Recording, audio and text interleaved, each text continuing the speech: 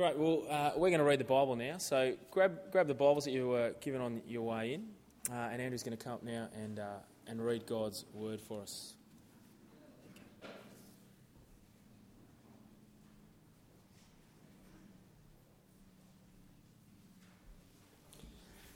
Old Testament reading this morning is found in Deuteronomy chapter 11, and invite you to follow along.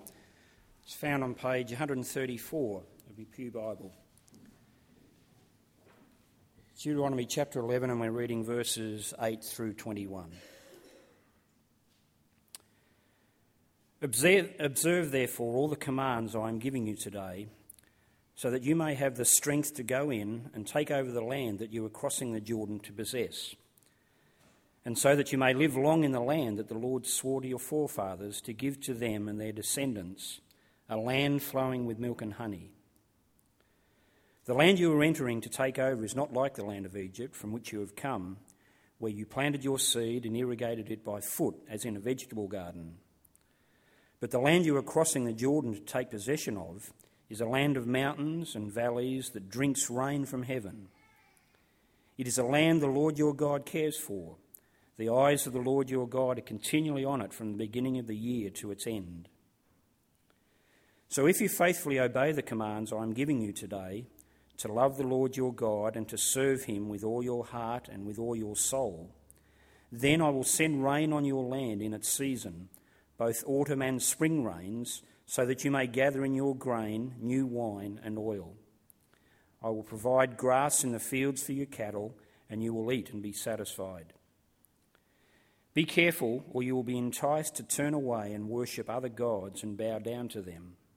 Then the Lord's anger will burn against you, and he will shut the heavens so that it will not rain, and the ground will yield no produce, and you will soon perish from the good land the Lord is giving you. Fix these words of mine in your hearts and minds, tie them as symbols on your hands, and bind them on your foreheads. Teach them to your children, talking about them when you sit at home, and when you walk along the road, when you lie down and when you get up. Write them on the doorframes of your houses and on your gates, so that your days and the days of your children may be many in the land that the Lord swore to give to your forefathers, as many as the days that the heavens are above the earth. And the New Testament reading today is the second letter of John, which is found on page 864 of your Bibles. The elder, to the chosen lady and her children, whom I love in the truth, and not I only, but also all who know the truth, because of the truth which lives in us and will be with us forever. Grace, mercy, and peace from God the Father and from Jesus Christ, the Father's Son, will be with us in truth and love. It has given me great joy to find some of your children walking in the truth, just as the Father commanded us. And now, dear lady, I am not writing you a new command, but one we have had from the beginning. I ask that we love one another, and this is love, that we walk in obedience to his commands. As you have heard from the beginning, his command is that you walk in love. Many deceivers who do not acknowledge Jesus Christ as coming in the flesh have gone out into the world. Any such person is the deceiver and the Antichrist. Watch out that you do not lose what you have worked for, but that you may be rewarded fully. Anyone who runs ahead and does not continue in the teaching of Christ does not have God. Whoever continues in the teaching has both the Father and the Son. If anyone comes to you and does not bring this teaching, do not take him into your house or welcome him. Anyone who welcomes him shares in his wicked work. I have much to write to you, but I do not want to use paper and ink. Instead, I hope to visit you and talk with you face to face, so that our joy may be complete. The children of your chosen sister send their greetings. This is the word of the Lord.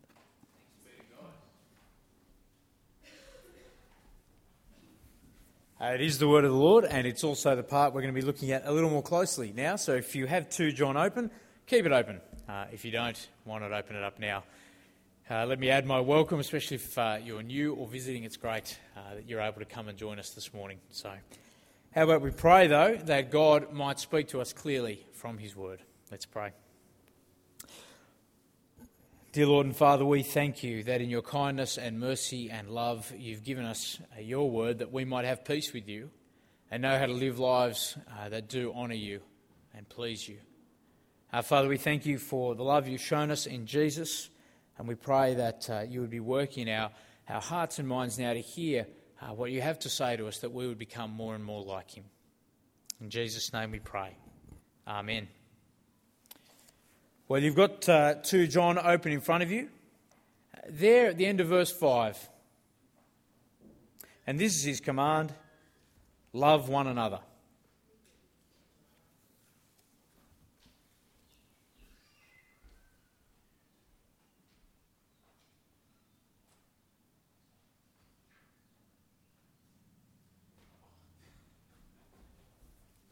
That's right, I do have more to say.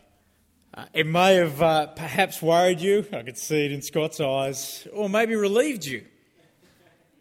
Tradition has it that's the sermon that the Apostle John gave. Apostle John, good mate of Jesus, author of this letter, in his final years, Jerome recounts that John, the last remaining apostle, was often invited to speak at various churches. The crowds would gather to hear him, though at this stage he was so weak and so frail they had to carry him into church and carry him up the front. And silence would fall, partly out of respect for this great man, great servant of God, and partly just straining to hear what he had to say because he was so weak he could only speak very softly.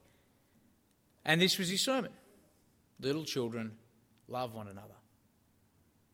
And then he sat down. That was it.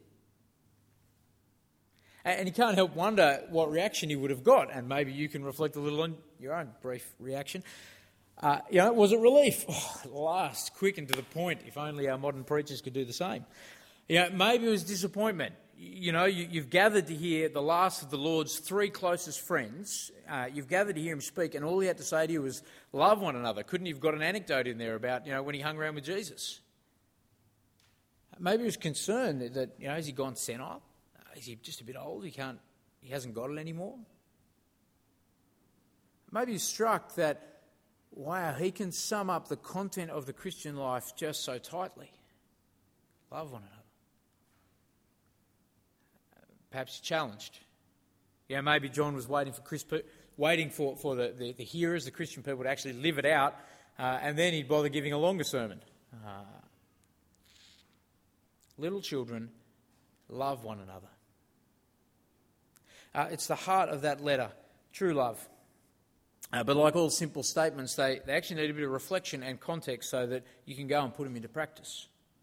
So as we look at this letter now, this morning, it's going to help us in understanding how the truth of Christ actually simplifies who you must love.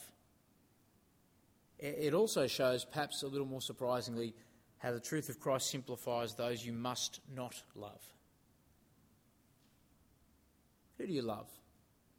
Who don't you love? The grounding of real love, true love, is itself the truth. That's what John spells out in those opening verses. Have a look at them again that Kate read to us. The elder to the chosen lady and her children, whom I love in the truth. And not I only, but also all who know the truth, because of the truth which lives in us and will be with us forever. Grace, mercy and peace from God the Father and from Jesus Christ, the Father's Son, will be with us in truth and love. See, the grounding of love is truth. So John the elder writes to the chosen lady and her children, and his final greetings at the end in 13, he refers to your chosen sister. It's clear he's using a euphemism for a church. The Bible uses all sorts of metaphors to describe Jesus' gathering. It uses buildings, it uses vines, it uses temples, bodies, marriage, all sorts of different images are invoked. But drawing on language here of family makes it personal. It brings out the relational nature of church life. The family image is described in the church in verse 1, and it's matched in verse 3 by the emphasis on God as Father and Jesus as God's Son. The gathering of Christian people is family. A family created by the grace and mercy and peace that God gives. A family who is grounded in the truth. You would have noticed the repetition of that word of truth over and over again in the letter, and particularly in that opening. He loves them in truth. That's more than saying, I truly love you. It's saying, I love you in the truth of Christ. That is, their love is created by the fact that they share the same experience and the same understanding of who Jesus is. And that truth of Christ in verse 2 actually dwells in them. And so throughout this short letter, there's an interplay between truth and love, because they're an inseparable package. You can't have one without the other. You can't have the love he goes on to describe if it isn't grounded in a real experience of the truth of Jesus living in you. And that love is lost if it ever compromises on that truth, if it leaves the grounding. Put simply, true love loves truth. 2 points I want us to take away this morning. One is, because true love loves truth, it defines who you must love. The other, not surprisingly, because true love loves truth, it defines who you must not love. First, and a little longer, who you must love. You must love one another. Actively, practically, you need to love other Christians. The kind of love for each other that actually invades every corner of your life. So verse 4, it has given me great joy to find some of your children walking in the truth, just as the Father commanded us. And now, dear lady, I'm not writing you a new command, but one we have had from the beginning. I ask that we love one another. And this is love, that we walk in obedience to his commands. As you've heard from the beginning, his command is that you walk in love. Love is grounded there in truth. It's the expression of obeying God. It's what Jesus taught. Truth and love, as I've said, they're inseparably tied. And John wants them to understand, I'm not coming up with anything new. It's always what God had taught. So in another spot, in a previous letter of his, John wrote in 1 John 3:23, and this is his command, the Father's command, to believe in the name of his Son, Jesus Christ, and love one another as he commanded us. Love has always been there as the sign of knowing God from the very beginning. So it was from the beginning when they first heard the gospel, but it was from the beginning of Jesus' teaching, and it was from even before the beginning of creation that God, when he was there before creation even began, lived in love. And he wants them to see that I'm not adding in an extra thing. This has always been what salvation and the saved Christian life has been about. It's not like, you were saved and then a surprise additional is, and by the way, you need to love other people. This is what you were saved into. This is the joy of Christian life, that if you know Jesus, you have to love his people. Not optionally, but it's essential to it.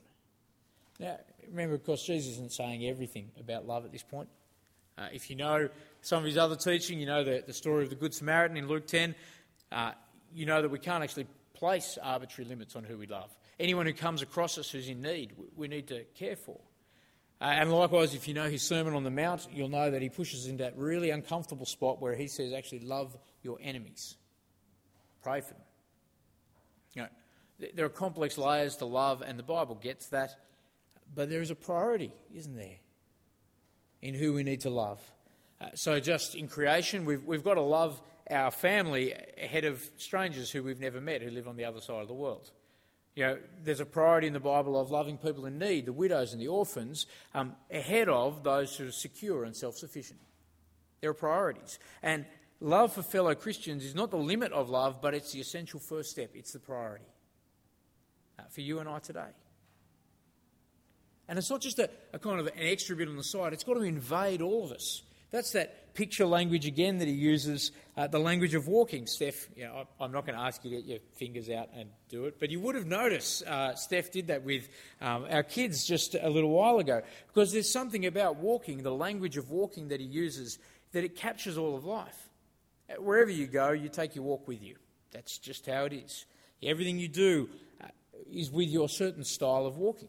It's identifiable. You can spot what people are like by their walk. You can see that, the confidence or perhaps the arrogance of, the guy who wanders around with the chest out and the chin up and things like that. There's something about his walk, you can tell what he's like. Or the uncertainty of the tall woman who slouches because she wants to kind of fit in a little more. And by walks we can tell something of the life of someone.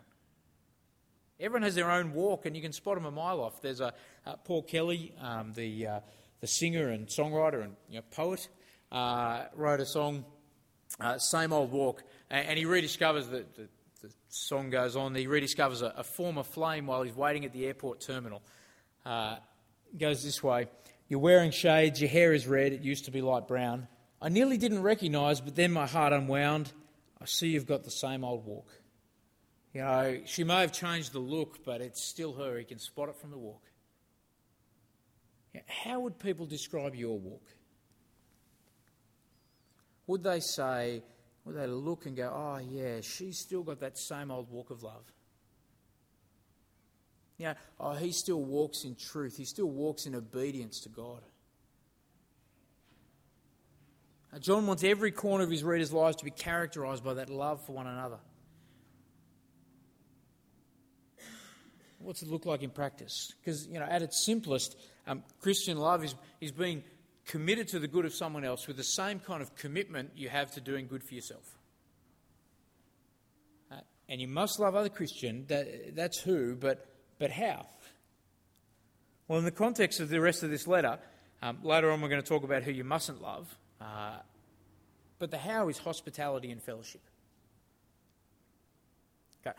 Hospitality in the biblical sense, very different from the way the word's used for us. We have a whole industry called hospitality, which is completely inhospitable, in that they only do anything for you if you pay them, and if you choose not to pay them, somehow they're offended.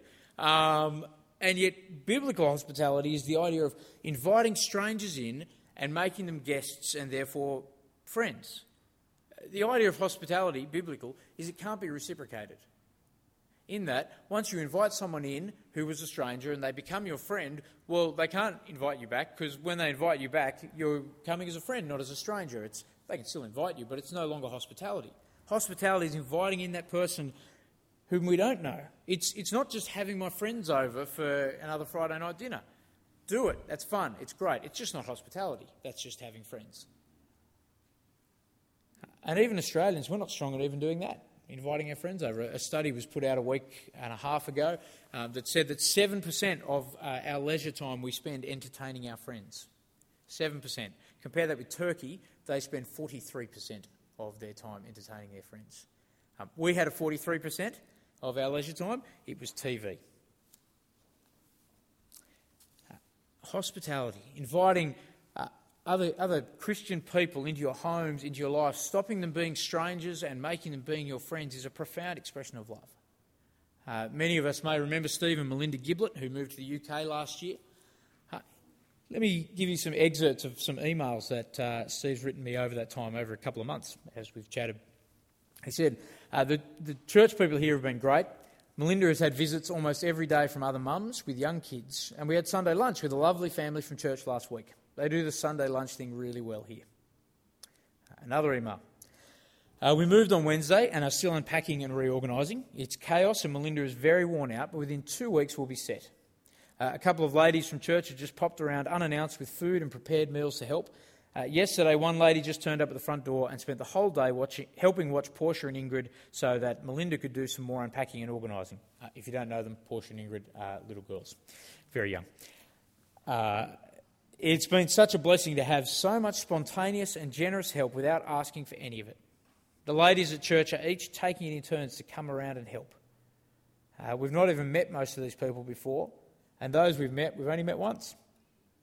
It's really unbelievable kindness and has helped enormously when the task of moving has seemed too huge. God is truly being honoured in their actions. A final one for a later email. We had another drama a few weeks back where we had to call an ambulance and rush Portia to hospital because she had febrile convulsion.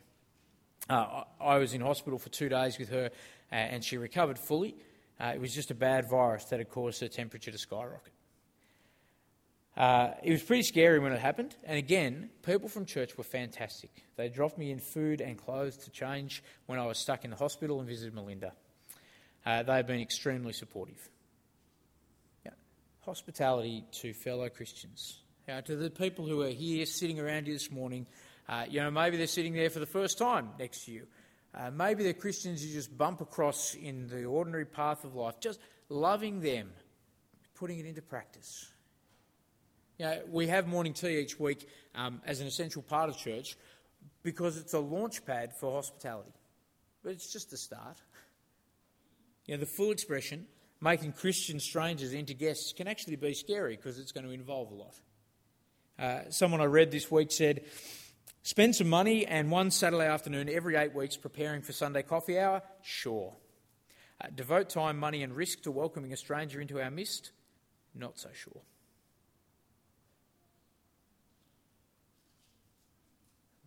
Dear children, love one another.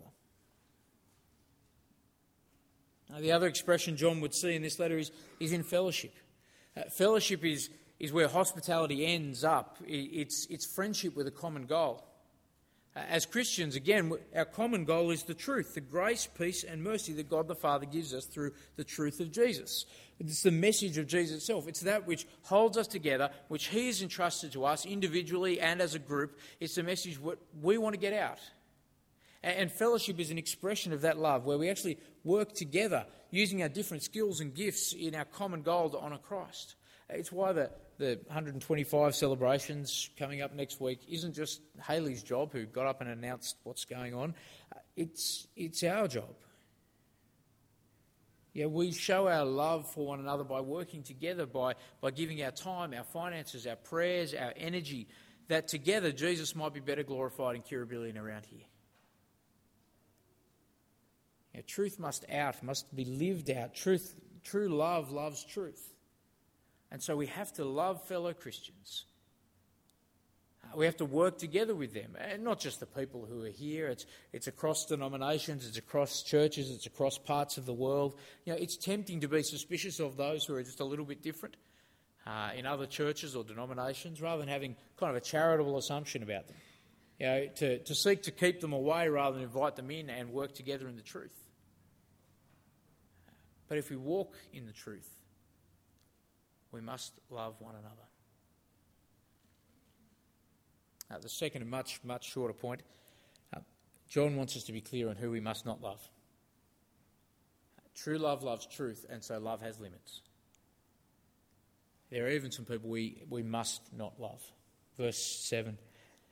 Many deceivers who do not acknowledge Jesus Christ as coming in the flesh have gone out in the world. Any such person is a deceiver and the Antichrist. Watch out, you don't lose what you've worked for, but that you may be fully rewarded. Anyone who runs ahead and doesn't continue in the teaching of Christ doesn't have God. Whoever continues in the teaching has both the Father and the Son. If anyone comes to you and doesn't bring this teaching, don't take him into your house or welcome him. Anyone who welcomes him shares in his wicked work. Because true love loves truth, there's no blind acceptance. In John's circumstance, there are some particular deceivers out there who've come from within the church community and have gone out trying to represent Jesus and say things about Jesus, but they actually deny the truth. Their particular problem is they deny the genuine humanity of Jesus. So what's at risk? Well, in verse 8, everything you've worked for, eternal reward, eternal life. Because if Jesus hasn't actually shared in our humanity, well, he hasn't bodily risen, he hasn't genuinely substituted for our sins and defeated death and opened up life. That kind of destroying of truth is destroying lives forever. And in the language of walking, in verse 9, these people have run ahead rather than walked in truth. And it's not a matter that they've just didn't know the truth, they've rejected what's been told to them. And then they're trying to spread what they've rejected. John is clear, you must reject them. Do not love them. In verse 10, do not receive them. In other words, don't show them hospitality. Don't invite them into your home, and especially don't invite them into the household of God, the church. Because if you welcome a deceiver like that, in verse 11, what do? You have fellowship with him. You share in his work. You start being involved in that destruction of other people's eternal souls. Thankfully, to the best of my knowledge, it's not an immediate issue in our congregation. It's more of a kind of preventative word than a dire situation. But I am aware that over supper in the evening, in our evening congregations, there have been people who've come and tried to spread untruths about Jesus and what godly lifestyle is to anyone who listens. And so we've actually got to be on our guard if we're going to be loving. So this pulpit, I suppose, is fairly heavily guarded by me, by Paul, by the leaders of our church, by our denomination. But I'm not under the illusion that the only way we hear about Jesus is by sitting through a sermon once a week. There's lots more teaching that goes on. And so each one of us actually has to be careful. We need to regularly read the Bible so that we know where the lines in the sand actually are drawn. There's a stereotype of evangelical kind of preachers that the application every week is, and you should read your Bible more. And I trust that's not the only part of godly living, that if you come regularly here, you hear.